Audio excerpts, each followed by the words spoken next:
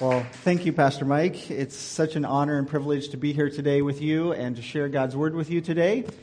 Please mind my voice. I've been getting over a cold, so you might want to just shake my hand, not give me a hug later. But it is such a privilege to be here, and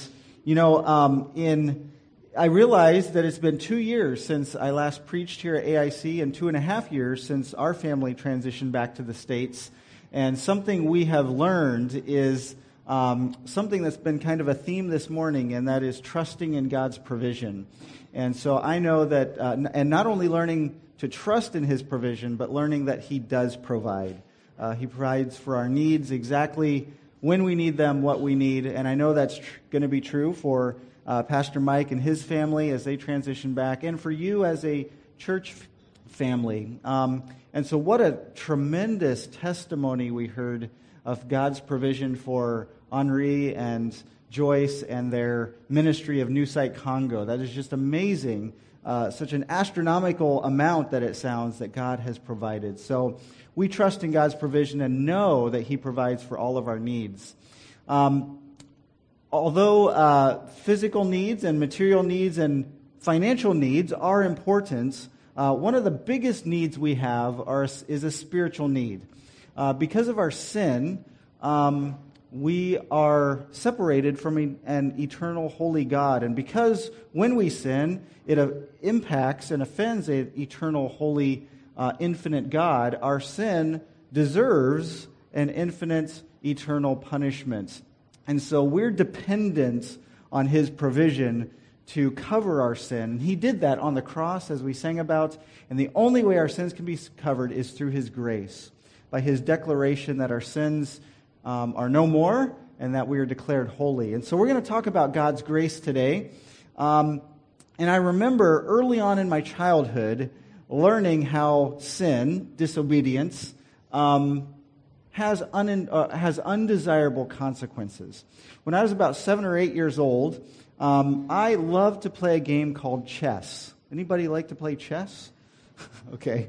And so I learned it from my father, who was not an expert, but he was pretty good. And so when I was about 7 or 8 years old, we were playing chess together, and I thought that I had beaten my father. I put my father in check, and I was about to capture his king, and I thought, he's not going to get out of this one. And he looks at the board for a couple seconds, and then he takes my queen and he says, well, that didn't work out, did it? And I was so angry, I looked at him, and I said, oh, you beep! And I said a really bad word that I can't say in church. Something as bad as PK in Cantonese, but I don't even know what that means. I've heard it's a very bad word, so Just some context, I found out because when I worked with youth here in Hong Kong, in the States, we have acronyms for like missionary kid is an MK, pastor's kid is a PK, and they said, no, don't say that. So that's when I learned it was a bad word. But anyway, I say this word that I learned from an awesome 80s movie, Back to the Future. So I didn't know what it meant. I just thought it was a not so bad word. And my dad was mortified. How could this word come out of little Daniel's mouth? So he was so angry, sent me to my room. I'm like, what? What'd I say? What'd I do? And then he came in and he was just, how could you say that? It was so awful. And that was the first time and the last time I ever got my mouth literally washed out with soap. He took a soap bar and scrubbed it on my tongue. Apparently that was supposed to wash away the dirty word. I don't know. But I never said that word to my father again. I learned that was very bad. That's what sin does. It has undesirable consequences, and ultimately we are accountable to a holy God.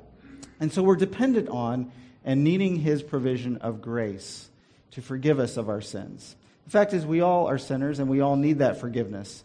And I want us to think about this morning, times in our life, I gave kind of a lighthearted example of sin, but certainly as I've gotten older, I've sinned in other ways as well. And sometimes we have private sins. We have sins that no one knows about. And If people were to know about them, how would we feel?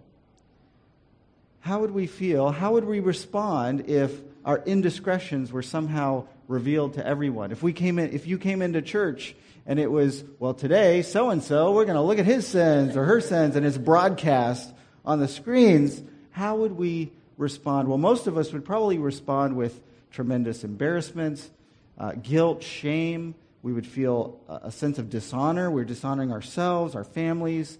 It would just be horrible. So we might respond to our sin with shame, guilt, dishonor, all of these things, embarrassments, humiliation. How might others respond if they knew the true nature of our hearts and the things we've done? Some people would respond with condemnation or judgment. But the question I want us to think about today is, how would and how does Jesus respond to our sin? Does he look upon us with dishonor and shame and guilt and judgment and condemnation like we and others might have? Or does he respond in a different way? So we're going to look at that question and try to answer that, hopefully, as we go through a somewhat familiar passage. We're going to look at a passage that's found in John chapter 8, and we're going to look at verses 2 through 11. And before we read this, I want to kind of set up the context of what's going on here. And this is a story that you may have heard before or somewhat familiar with. But as we approach this section of Scripture, Jesus had just been teaching in the temple courts. And as he was teaching, there were lots of discussions about who this man is. Who is Jesus? Because his teaching was so compelling, some people thought he was the Christ, he was the Messiah, he was the promised Savior that the Old Testament prophesied about. So some people were wanting to follow him as that Messiah. Others were like, well, he seems like a good man. Maybe he's a prophet. I don't know about the Messiah. And others were like, well, he's from Galilee, and nothing good comes from Galilee, so how could he be a prophet? So there was this huge debate over who Jesus was. And the religious leaders were getting really upset because some people were actually thinking he was the Christ, the Messiah, and they didn't like that. They didn't want to lose their own power that they had in the community, in the religious community. So they wanted to find a way to kind of get Jesus. So everybody went home, and then we're told the next day they come back to the temple court. So that's where we pick up in John chapter 8, starting in verse 2. It says, "At dawn, he," meaning Jesus, "appeared again in the temple courts, where all the people gathered around him, and he sat down to teach them. The teachers of the law and the Pharisees," another part of the religious leaders, "brought in a woman caught in adultery. They made her stand before the group and said to Jesus, 'Teacher, this woman was caught in the act of adultery. In the law, Moses commanded us to stone such women. Now what do you say?'" So here is Jesus coming to sit, and he's teaching. People are listening to him to teach. And all of a sudden, the religious leaders barge in with a woman in tow, pulling her, dragging her into the temple, and say, "Teacher, Jesus, this woman was caught in adultery. What do you say?" Now, this is pretty fascinating, pretty amazing when we think about this. The word "caught" here, we find out that this woman was caught. The original Greek word means to capture or apprehend or to seize. And so apparently the assumption here is that she was caught in this act of adultery and literally taken hold of and brought to the temple immediately after that.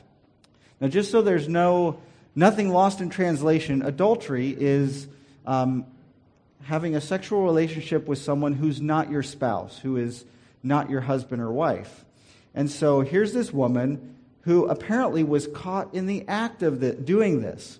So we don't know if the Pharisees, religious leaders, were walking by the house and said, knocked on the door, opened the door, "Hey, what's going on here?" Or if they were hiding in the closet or under the bed. We don't know what's going on, but somehow they knew she was there with another man who wasn't her husband, and they actually seized her.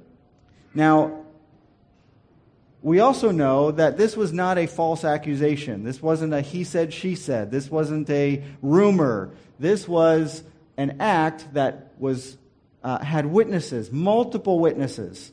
So today, this would be like if there were, video cameras that caught this happening. So there was no doubt that this woman committed adultery, that she was guilty because there were witnesses. Now, she's brought in front of the temple courts, and this would have been a very disrupting scene. This would have been a very sacred place where normally very sacred things happen. And to bring in a woman and burst in and share this would have been amazing. It would be like on a Sunday morning if Pastor Mike is preaching and the elders bring in a brother and say, well, stop the service. Look what Brother David did. He was doing this. And everything's interrupted. And they say, we have proof. And they show it on the screen. And everyone's talking about. And then they ask, Pastor Mike, what do we do with David? Sorry, David. I'm just using that as a name. He didn't do anything. I just saw him sitting in the back. That would be a disruption in our service. It would be like, whoa, every eye would be on David and on Pastor Mike, and what are they going to do about this? So here's this woman brought in front of everyone, and just think about, even though she's guilty, we all know she's guilty, she did this, think about how humiliating this experience would be for her, how shameful she would feel, dishonoring herself, her family, her parents, everyone. And so here they bring this woman who was caught in the act. There was no doubt that she was guilty. Bring her in front of Jesus, and they say this. They give a question to Jesus. They say, in the law, Moses commanded us to stone such women. What do you say? Now, this is an interesting statement. It is true that in the Old Testament, it did allow for the death penalty for adultery. However, the religious leaders actually add something that the text doesn't say. The text doesn't say how the execution should take place. So they add the fact that she should be stoned to death. The other thing that's interesting is that the Old Testament law, as it did call for the death penalty, it actually called for the death penalty of both the man and the woman and the man. So that raises the biggest question here. Kind of the elephant in the room is you have this woman, but where's the man? Where's the man? If these religious leaders were serious about judging sin and for justice to be served, they would have brought the man too. So where is the man? Now, we don't know exactly. The text doesn't say, so it's pure speculation. But it seems to me that it makes the most sense that this was somewhat of a setup, something that we would call entrapment today. And in other words, that the man was in on it. Okay, that this was all a setup to catch this woman, and that the man was part of this plan. So I would assume that they probably paid this man to arrange a rendezvous to meet with this woman, because the man would have been guilty too. If she was committing adultery, that wasn't her husband, then she wasn't his wife, so he would have been guilty too. So they probably paid him money and assured him that he would not, this wouldn't be made public on his account. So it seems to make the most sense. Otherwise, how would they know the exact place, time, location, all of this to be able to catch this woman? So more than likely, the man was part of this elaborate plan to set up this woman. And really we see that the Pharisees, the religious leaders, don't really care even about what this woman did. They don't even really care about the fact that she committed adultery. Their real motive was to get Jesus, to trap Jesus. And in fact, that's what they say in the next verse. That's what it says in the next verse, in verse 6. It says they were using this question as a trap in order to have a basis for accusing him. Now, how would this question be a trap for Jesus? Here's this woman caught in adultery. They say the law of Moses says we should stone her. What do you say? Well, if Jesus says, no, we shouldn't do that, that seems a little harsh, let's forgive the woman, then they could accuse him of being against Jewish law, being against specifically the law of Moses. And certainly, the Messiah wouldn't be opposed to the law of Moses. So if he would have said no, they would have a basis to say, see, he doesn't even follow the Mosaic law. He doesn't even follow our laws. How can he be the one to be the Messiah? So if he says no, they could accuse him of being in violation of Jewish law. If he says yes, they could accuse him of being in violation of Roman law. At this time, the Jews were ruled by the Romans, and according to Roman law, only the Roman governing authorities could authorize an execution. So if he would have said, yes, that's what the Mosaic law says, she should be put to death, so go ahead and do it, then they would have probably gladly put her to death. They would have gladly stoned her, and then they could have accused him when the Roman authorities came, what's going on? They could say, it's this man Jesus. He's the one who incited us to do this. So they could have accused him of violating Roman law by inciting mob violence, so to speak, that led to an unauthorized execution. So whether he says yes or no, they could accuse him of violating a law. So how does Jesus respond to their trap, to their question? Well, it's very interesting how he responds. It says, after they use this question as a trap, it says, but Jesus bent down and started to write on the ground with his finger. How does Jesus respond? He doesn't. He just bends down and starts to write on the ground.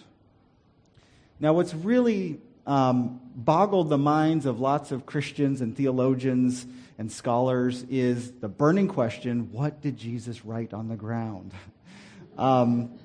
I've read and heard lots of theories, which are all speculation, all theories, because the text doesn't say.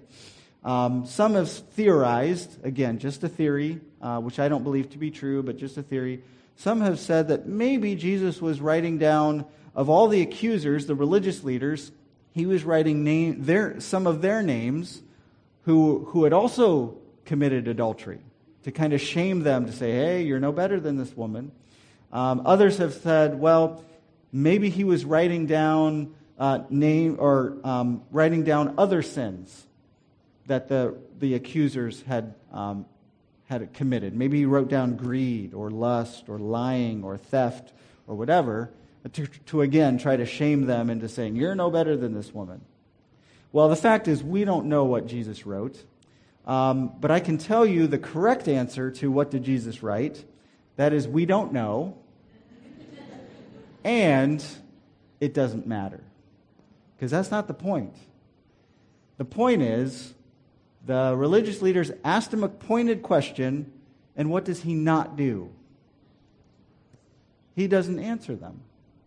He doesn't answer them. So, really, the fact that he's writing on the ground is just, I'm ignoring you.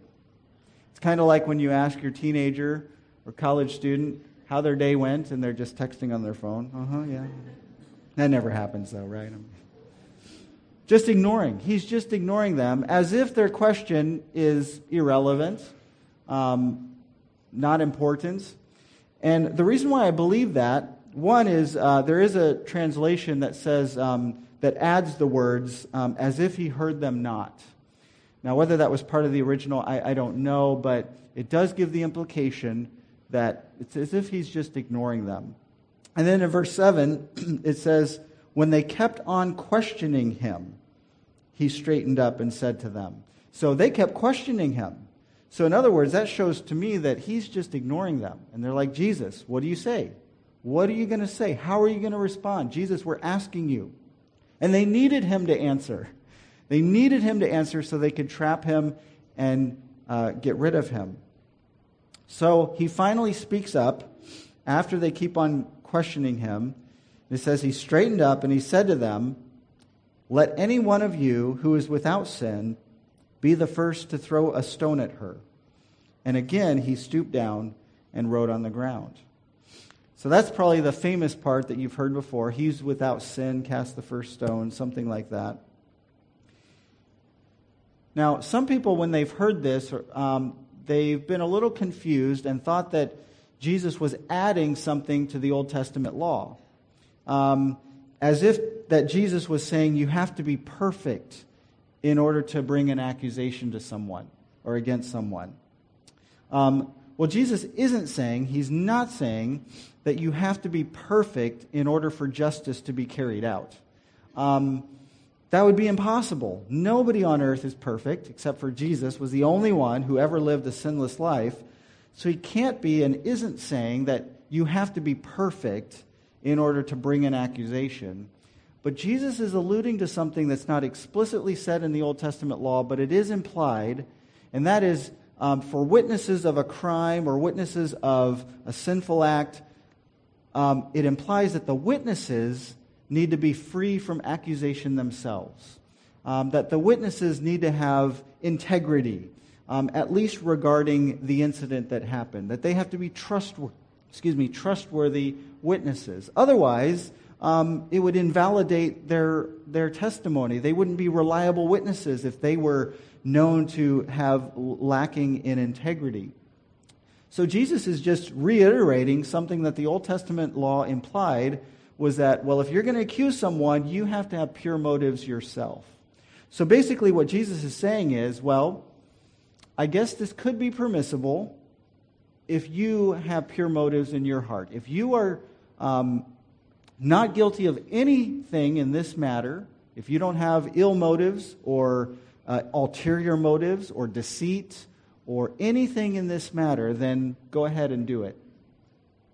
Now this is very interesting in Jesus' response. And again, he just bends down and starts writing on the ground. So what he's effectively done in his ingenious response is he's effectively tossed the question of what to do back on their shoulders, back into their hands. So they asked him, what do we do? The law says this. And now he's placed it in their hands to say, well, if any of you is without sin, you go ahead and cast the first stone. So now they have a choice to make. If they decide not to do it, well, they'll look foolish because they're the ones who said the Mosaic law says she should be put to death by stoning. So if they don't do it, then they'll look like they don't really believe in the Old Testament law. And if they go ahead and do this, well, then they'll be guilty of kind of mob violence and in violation of Roman law. So now the trap they set for Jesus has now backfired on themselves, and now they're trapped. So that's what's ingenious about Jesus' response here. So what do? Well, it says in verse 9, at this, those who heard began to go away, one at a time, the older ones first, until only Jesus was left with the woman still standing there. Well, instead of violating either law, and instead of losing face, because they would have lost a lot of face, they decided to just leave. They decided to just go. Now, it's really interesting why it says the older ones first. We're not sure exactly why, but culturally it would make a lot of sense. This was a culture very similar to Hong Kong Chinese culture where there was a lot of reverence and respect for elders, for those who are older in the community. And so whatever the elders did, everyone had to follow suit. So as Jesus says this, the one without sin, you cast the first stone, all the younger ones were looking and waiting. What are the older ones going to do? And whatever the older ones did, they had to follow suit. And so the older ones, we're not sure exactly why. One translation says because of their conscience, which could mean that they felt guilty and realized, okay, what we're doing is wrong. Or it could be that they realized we're trapped. We're trapped. And the only way to get out of this, to save our own face, is to just leave the situation, to just go. And so they felt like that was the only thing to do. So as they started to leave, the younger ones had no choice but to follow suit. And so here is this woman who's probably been wondering, is my life at stake here? Was I going to be killed? And it seemingly was in the hands of this man, Jesus. If he said, yes, go ahead, I could have been killed. And what's fascinating is here she is, alone now, in front of Jesus. And remember his standard for who could cast the first stone? It says, he who is without sin, or the one who is without sin, be the first to throw a stone at her. None of the accusers met that requirement because they all had guilty motives themselves. But now she's in front of the one person who meets that requirement, who could be the one to condemn her to death. Not only because he's sinless, but he is God, the holy and eternal God, the judge of the entire universe. Now, what is he going to do? How is he going to respond to this woman's sin? Well, in verse 10, it says, Jesus straightened up and asked her, "Woman, where are they? Has no one condemned you?" "No one, sir," she said. "Then neither do I condemn you," Jesus declared. "Go now and leave your life of sin." So how does Jesus respond to this woman's sin? He doesn't condemn her. He doesn't judge her. He offers her grace and forgiveness. And that's how Jesus responds when we sin. We might feel guilt, shame, dishonor, humiliation. Others might view us with judgment, condemnation. But Jesus responds with grace and forgiveness. Now, something that some people have misunderstood here is when Jesus says, "Go now and leave your life of sin," as if that Jesus was letting her off light. That Jesus was saying, "That's okay. You know, those guys were way too uptight. You need to just live your life how you want, do what you want, and you just go and do however you want, live how you want. It's okay. Don't let anyone tell you it's wrong. I forgive you." Almost as if to say you can live however you want. And that's not what Jesus was saying. In fact, this command, which is a command, was a little harsh. It was acknowledging that what she was doing, her lifestyle was sinful, that it was wrong, that it was offensive to him as the holy God of the universe. And he challenges her to not do it again. So instead of saying, "Oh, don't worry about it," he's saying, "That was sin, don't do it again." So his grace and forgiveness wasn't letting her off light, it was also challenging her to a better way, to a life of holiness that he calls us to. And so when it comes to sin, we can take the same view that Jesus had, that it does offend a holy God, and yet we offer grace and forgiveness to the person to help them change their life and to change their heart. And so here this woman has experienced God's wonderful, amazing, undeserved grace and forgiveness. When I was around that same age, 7 or 8 years old, I too, for the first time, not only experienced the not so pleasurable consequences of sin, but also grace and forgiveness for my sin. I believe I shared this story once before, but at risk of doubling up, I'll do it again, repeating myself. When our family attended our church, we had a choir at that time, and whenever the choir sang, the whole choir would sit up in its own section behind the pastor for the whole service. And so we would sit with, my brother and I would sit with some friends of some family friends who was called the Rice family. And so we sat with Mr. Rice. I think his wife was in the choir. He must not have been able to sing well or something, but Mr. Rice was there, and he had 2 or 3 boys of his own that my brother and I sat with. Well, we had Sunday school before the church service, and we were given bookmarks with Bible verses on it. And for whatever reason, the Sunday school teacher thought it would be a good idea to laminate those in plastic and to give those to 7, 8-year-old boys. And what would a 7 or 8-year-old boy do with a plastic bookmark? We would hit each other with it. We would blow on it and make noises. We would do all kinds of things. Actually, if we swung it, it would go, So we're making all these noises, being boys, and during the church service. And Mr. Rice, he had so much patience. He would just lean over every once in a while and be like, "Daniel, can you be quiet, please?" And I just look at him like, "Whatever, you're not my dad." And so, I just kept going on, and I'd make more noise. And then finally, he reached over and put his hand on my arm, and he said, "Daniel, you need to please be quiet." Now, here I am looking at this guy, and I thought, you know what? He's not my dad. He can't really tell me what to do. So I mustered up all my strength, and I looked at him like the tough guy I was, all 50 pounds of me or whatever, and I pointed my finger into his face. I remember that. And I said, "You can't tell me what to do. You're not my dad." And I thought, I told him off. And then I just kept on playing and having fun and making noise.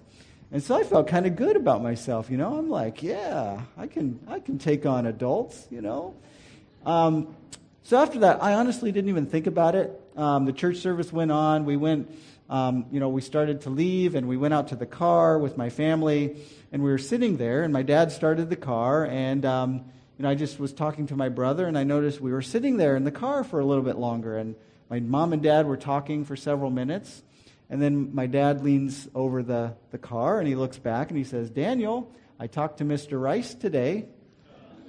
I was like, oh. I started to lean back in my seat. I'm like, "So, he told you how good I was during the service?" And he's like, "No, actually, he told me what you said to him, and you're in big trouble for that." I'm like, oh boy, is it going to be soap in my mouth again? What is it going to be? So I thought, okay, all right, I can get a spanking, that's fine, or because it didn't hurt anymore by that time. And then I'm like, maybe I'll, be grounded from Nintendo or TV for a week, okay. And so my dad says, "Now what I want you to do is I want you to think about what you're going to say to Mr. Rice when we go over to his house this afternoon." I'm like, I got to go meet this guy and talk to his face and say, "I'm sorry." No, here's my belt. You can use my belt to spank me. I'm like, I'll unplug my Nintendo. I'll give it to charity or whatever. I don't know. I was like, anything. That was like the worst punishment for a 7-year-old. I was like, that's going to be so humiliating. And he's just going to lecture me of, you shouldn't talk that way and, whatever.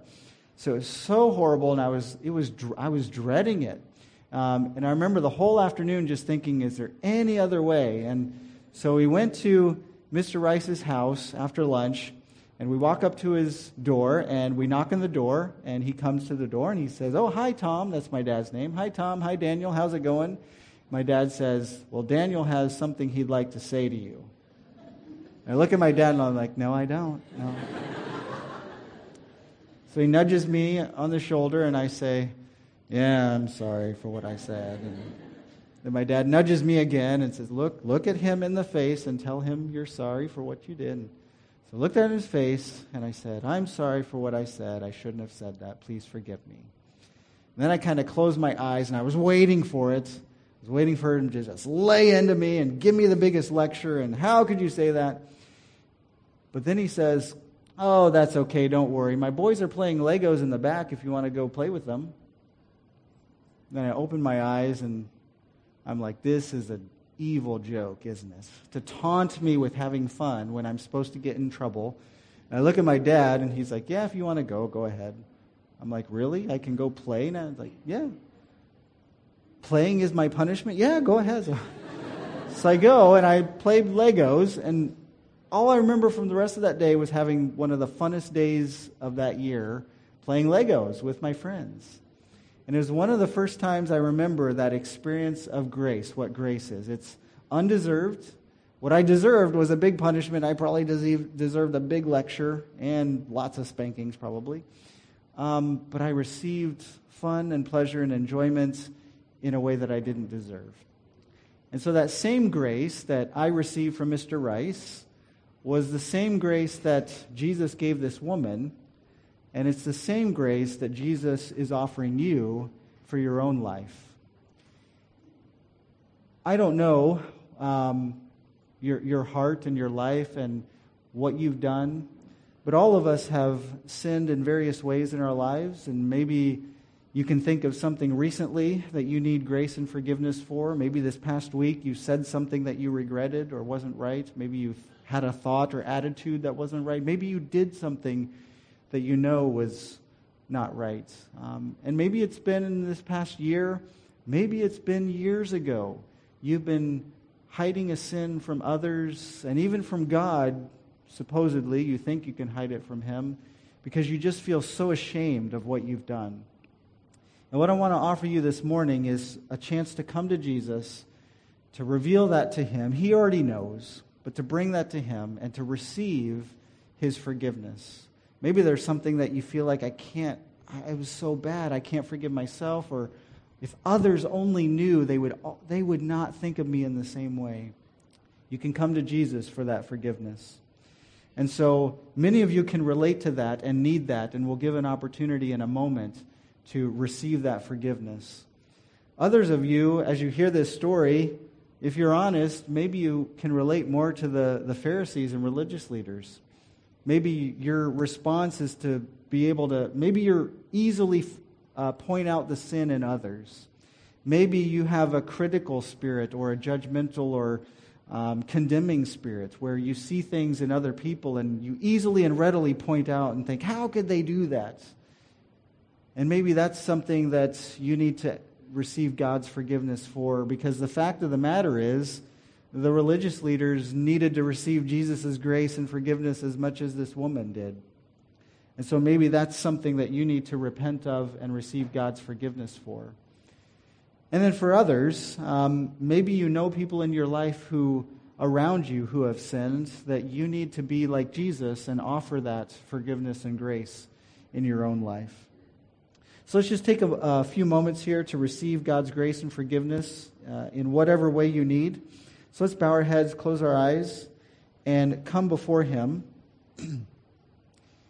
And I'll ask that you do something if you want. You don't have to.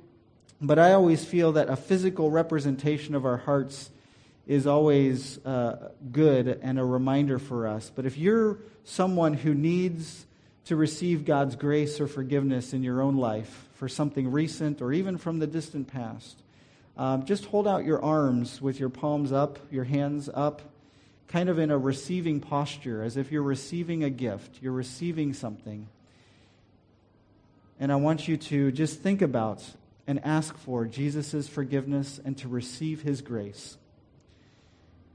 And I'll just say a simple prayer here as we close out this portion of the service. Lord God, we thank You for Your word, and we thank You for how Your word encourages us, how it challenges us, and how it draws us closer to You. And Lord, as we hear this story of this woman who was caught in adultery and her sin was brought in front of everyone, we can only imagine how shameful and embarrassed and humiliated she may have felt. And Lord, others were pointing out her sin in judgment and condemnation. And we see how You responded with such undeserved grace and forgiveness. And Lord, I want You to search each and every one of our hearts as You know them. And Lord, You know the areas in our life where we have sinned and fallen short. And Lord, we ask for Your grace and forgiveness. We ask that You would come in and purify our hearts, that You would change us, and that You would give us the strength through Your Holy Spirit to do what You asked this woman to do, which is to go and sin no more. Lord, we know we won't be perfect, but Lord, we ask that You would help to shape us so that we draw closer to Your holiness and strive to live a holy life. And when we do mess up, when we do sin, we would readily come to You for grace and forgiveness, Lord. So, Lord, I pray that You would work in our hearts and that You would forgive us for the areas that we need forgiving.